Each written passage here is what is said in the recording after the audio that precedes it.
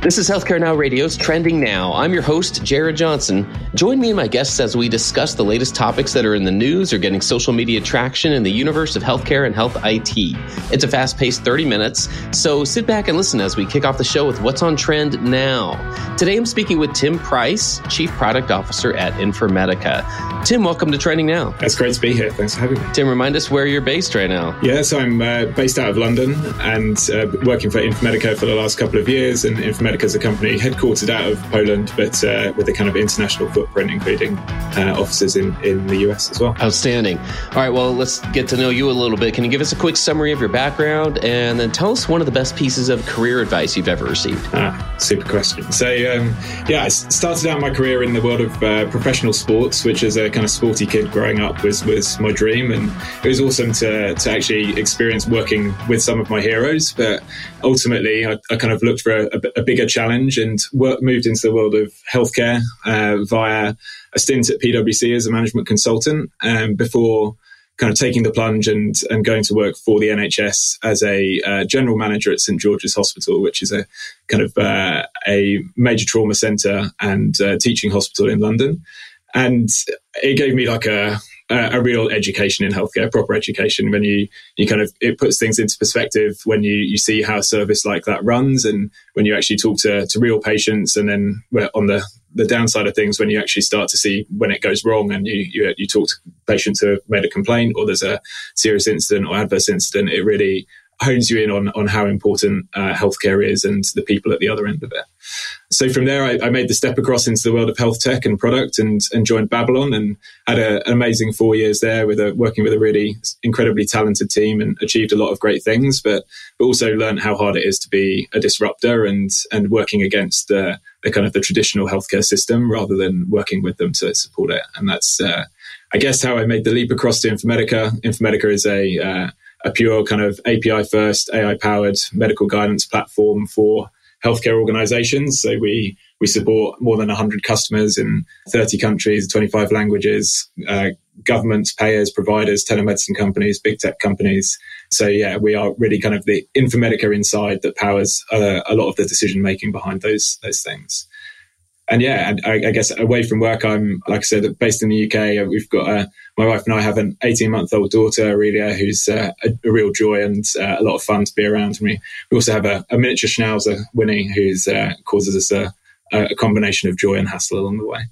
In terms of the advice, like I think I got very similar advice in two different ways once. So in the NHS, I had a very wise chief operating officer who once said, if you want to know what the real deal is, then check out the risks. That's the whatever the report is, that's where people put what they really think about things. And I got a similar piece of advice when kind of looking for my next role after Babylon, and it was to always speak to the CTO because they'll give you the real deal. So I think whether it's healthcare or health tech, like that's the place to go to get the real lowdown. I love that. Yeah, it's so true also. It kind of goes across every industry, it feels like. So awesome. And I love the thought of looking for a bigger challenge and seeing what that looks like in healthcare from the disruptor's side versus trying to help, existing provider organizations and others who are providing care. That speaks a lot to where I can see you finding a lot of rewards in your career progression. So no doubt, I mean, it's great to see where paths lead people. So fantastic. Well, Tim, we like to start with the trending topic here. And there was a recent article in Forbes just a couple of days ago. It was titled, Addressing the Ethical Use of AI in Healthcare. Granted, this wasn't the first piece ever to talk about this topic. It's kind of omnipresent right now, but that also means there's a lot of informed and uninformed opinions about something as big and looming as and groundbreaking as AI in healthcare and the ethical uses of it. What's your take on this topic in general, the ethical use of AI in healthcare? Yeah, a huge topic. So I feel privileged, first of all, to work alongside some real experts in this field. So our kind of team of data scientists are the ones who help me to decode and understand what's going on, because it moves so quickly at the moment. It really is difficult to keep up. There's obviously been a huge number of eye-catching headlines, particularly in the last 6 months. And I think large language models have really triggered the age of AI to the point where everyone now has or needs to develop an AI strategy, and really consumers as well expect it as part of their experience. Regulation is definitely going to be on the way, and that will help, I think, to navigate this space. Usually, like the EU is tighter with its regulation, and therefore that is likely to become the kind of de facto standard, and you'll start to see ISO standards and things which customers can rely on when navigating this kind of world. But for now, I think you have to be quite savvy, and you have to dig into the details around this. So on the topics of things like bias, you have to really understand what data are the models trained on, how they validated, what proactive steps are vendors doing to actually assess bias and mitigate it. From a reliability perspective, I think you need to be asking the questions around how reproducible the results are. So it's great if a single round of clinical validation shows that something is good and performing well, but if there is an element of randomness in the model, then you need to be able to validate it many times over and in different ways to be confident of that. And I think that plays into like the element of explainability as well. So having been sat on the other side of SI panels and trying to understand what's happened when something's gone wrong, the idea of not being able to explain what's gone on in a black box model is kind of scary to me. I mean, I think something that now working on the other side with technology, we really have a duty, I guess, to make sure that works. And obviously all of the complexity around security and where the data's going, it's not my area of expertise, but it's something that I know is a huge topic. So it's hard in the short term. I think people need to upskill and be vigilant around it. In the kind of medium term, I think we'll start to see more around private models, people tuning and training their own models, and really relying on trusted partners with kind of deep expertise in AI. I like that. That does resonate a lot with what this particular article focused on, which was just the recognition that things like security of patient information, EHRs, of course, and communications that are related to patients' medical care, those are all increasingly critical focus points for healthcare organizations. And so the proliferation of AI just adds to that. It brings a lot of ethical questions that you were just addressing, some of those things in terms of making sure you have trusted partners and understanding what those models look like. How do you combine technologies and still keep all of these things in mind and be reasonable with use? There's so much happening behind the scenes that it is very difficult to make all parties aware and get their buy-in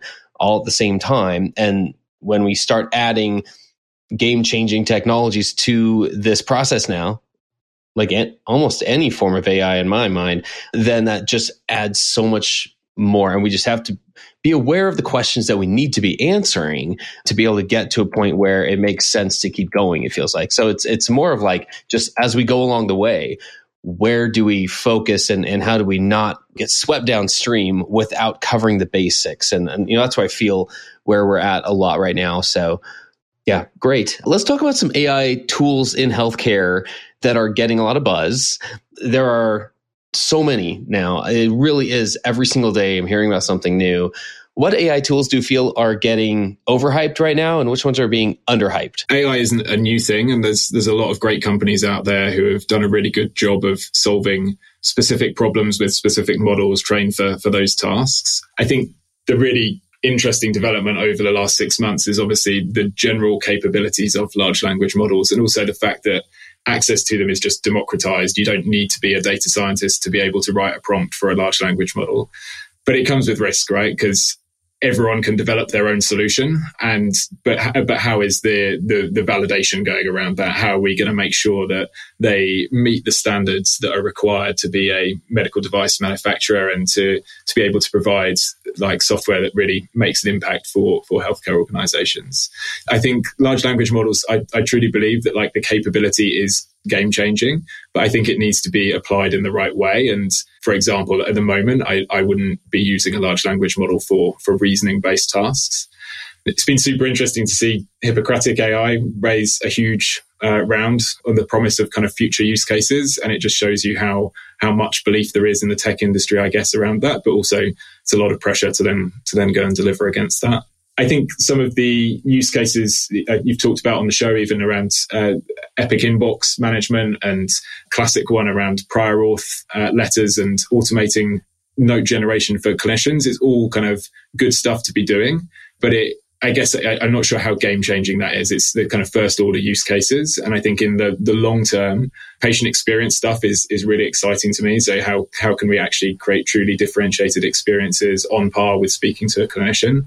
But also those kind of second-order use cases where if someone can use language models to unlock the data in an EHR, like the work that Truveta are doing with a bunch of health systems over in the US, that unlocks huge amounts of potential of things you could do on top of it in terms of training data sets for more predictive models, like some of the more specific kind of use cases within medicine, and also being able to create the kind of next generation of user experience. So creating some models which are capable of performing on the level of a clinician, but also able to create the interaction which is on par with talking to a clinician. Yeah, just a few things to do right here. There are so many use cases, and there's so many directions to go.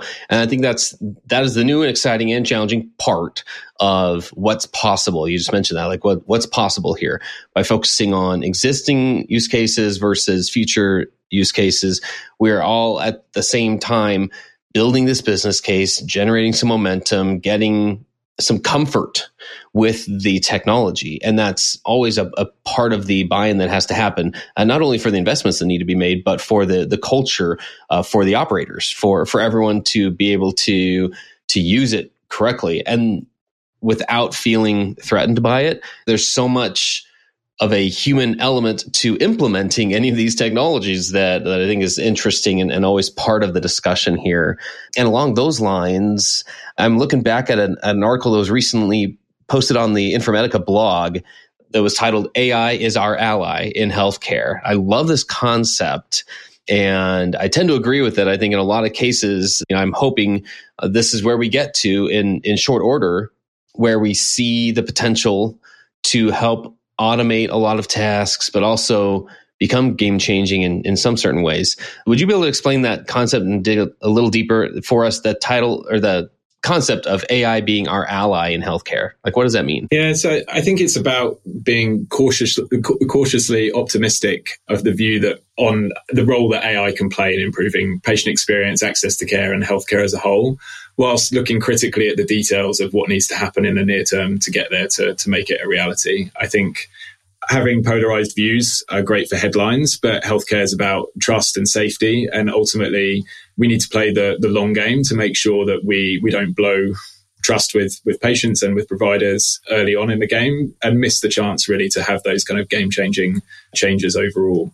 And the way I think that we should be perceiving this is the age of AI is here, and it's similar in impact to the Industrial Revolution or the invention of the internet. It's a huge shift that is inevitable, but we need to work with it rather than against it. And if we can get that right, and we can kind of create the right playbooks and guides in terms of how to do that and overcome some of the key challenges like clinical validation and explainability and predictability, then I think the potential is really huge. I love that. I mean, that is talking about helping to shape those playbooks, like you're mentioning, of how to tackle those challenges. And that's a component we have to keep in the mix. It has to be part of what we're doing to approach everything here. That's a great example. Well, if you're just now tuning in, I'm Jared Johnson, and you're listening to Trending Now on Healthcare Now Radio. I'm speaking with Tim Price, Chief Product Officer at Infermedica. Let's get right back into it, Tim. When we talk about clinically validated products, how are those types of products able to support meaningful workflows? That is a part that comes up a lot in terms of one of the value propositions of using AI. How is a clinically validated product able to support meaningful workflows that do important things like reduce physician burdens or improve clinical efficiencies or reduce costs? How does that work? It's about building on the great work that's already going on. So I think there's a lot of tools out there which are focused on supporting clinicians directly in their work day to day, and those are very much needed and reduce the immediate burden on the amount of administration that's required or documentation. But the challenge with that is often that they can only ever optimize the existing model incrementally. You reach a local maximum of what you can do, and without fundamentally changing the model and the way you're delivering care, you reach a limit of the potential. And I think by having clinically validated tools which you can make available directly to patients and not have a clinician in the loop, it creates the potential to actually change fundamentally the care delivery model and also the demand patterns. So one of the things we kind of learned at Infermedica from the patients we work with is that nearly 3 in 4 patients don't actually know the right level of care that they need to access for their complaint. And what that means is either a high level of uncertainty, which leads to more queries and questions, or patients actually turning up in the wrong place at the wrong time, taking up slots which could be used by other patients who need them more, or ultimately not accessing care early enough. So I think by creating a product which is validated to the level where you can make it directly available to patients as users, without the clinician in the loop, you can really create a step change in the business model. But the big thing there is it sets a different standard for what you need to do. So MDR in the EU is a really great benchmark to work towards, and something that we are signed up to at Infermedica. What it comes with is a kind of a built-in standard around a quality management system for developing and validating software, algorithms, content, robust validation, both before release and once it's in the market, and also having that signed off and reviewed by third parties so that you can really be sure that the work, you're not just marking your own homework, for want of a better term. So you're really talking about AI being used to help patients access care and have a better healthcare experience at the end of the day, right? I mean, if we're improving clinical workflows, we're making them more efficient and we're reducing costs, ideally, that is all leading us into this direction of helping patients access care that they need. So, I mean, is that accurate to say? Yeah, absolutely. And I think it's about creating an experience for both patients and clinicians, which is meaningfully different from what it is now, right? So it's great to make things 5%, 10% better, or to take away some of the most aggravating tasks from a clinician. But how can we actually create the tools that are required to be able to redesign the models of care in a way that actually works for the organization, but also works for a patient. Gotcha. Yeah. That's so important to mention, that it's not one at the expense of the other. It's not at the clinician's expense. It is absolutely in harmony with, and we hope to be able to help patients access care and have a better experience at the same time, and maybe as a result of improving the workflow for clinicians. And it's its own kind of moving target at times, and yet maybe that is what the sum of all of this is. It's improving this task here, this workflow here, making this part more efficient so that it is removing some of those tasks. If we're at the ultimate goal of reducing some friction for everyone involved, that does seem to get us to a better place. And I've just seen how much effort gets put into that. So sometimes that doesn't mean that it doesn't come as quickly as we'd like it to. And not everyone understands the value of it, but we're almost always, so far from what I've observed, still in a better place as we try to put any of these programs into practice, as we try to understand how to implement any technology related to or powered by AI, that we understand what it's all for, because it is so easy to get lost in the day-to-day, in the trenches work that we're doing, putting out fires, helping get buy-in, trying to make the case. And there's just a lot to that. And so, I want to give credit where it's due for those who are involved in those efforts to either tell the story internally of what they're doing, or helping stakeholders get involved and understand how this is making their life easier, as well as educating patients ultimately of, hey, as a result of this new tool, or whatever it is, this new service, this new care model that's powered by AI, here's what it's for. It's to ultimately help you access care in a different way. So I think that can always be part of the conversation that's going on internally, as well as when we look to the stakeholders who are involved. So, I mean, is that fair to say, in terms of like those are some of the considerations that we always need to keep in mind? Yeah, absolutely. And I have so much respect for people working on the provider side who are making these changes whilst the plane is flying, right? It's a hard enough job as it is, just to keep a service running and to meet all of the standards that are expected of you as a healthcare provider, to then be also navigating the really complex world of health technology and AI, and being able to work out what the right place to apply that is, have the kind of faith in it and the confidence to go and to put your neck out and be the person who says, okay, I'm going to lead this program and make it happen. And then ultimately to be able to scale it from there and get the real benefits from it. It takes real skill, but also real commitment and drive to make it happen. So yeah, props to everyone who's out there pushing the boundaries with it. Yeah, 100%. 100%. As more and more AI-based health solutions enter the market, how do we know what they're all about and where do we turn to for support to even understand what's possible here? It really is difficult to follow the market at the moment. Everything does move so quickly that even at Infermedica, where obviously we have our tech radar and we're constantly checking what's going on and what the latest developments are, sometimes you just have to tune out from it and let a few things pass by because it is so fast and furious. I think the key is to look for trusted partners to work with and to really check out what the track record of success is. So how many times have they actually successfully implemented with organizations like yours? Will they be able to understand what the real challenges are when it actually comes to implementation and getting the value from it? But also being able to use some of the things that already exist in the market as a guide. So I've mentioned a few times medical device status, and I think it's a great benchmark for the maturity of a product and an organization because of what you need in order to be able to achieve that. And I think it's really, when you look at the number of players who have entered healthcare and health tech at some space and then left again, I think it's that level of standard, whether it be defined as medical device status or just the expectations of healthcare organizations on behalf of their patients and providers. The bar is high, right? So that's a good way to test it out. I do think that every organization, whether you're building the solutions yourself or whether you're just going to be the buyer of it, everyone needs to upskill in order to be able to ask the right questions.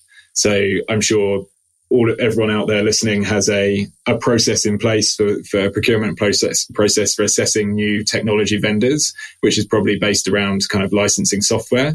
And people have got kind of comfortable with that, right? You ask your questions around security and HIPAA, you ask your questions around interoperability standards and availability and all of that kind of stuff. So what we need to discover next is what those same questions are for the new kind of AI age.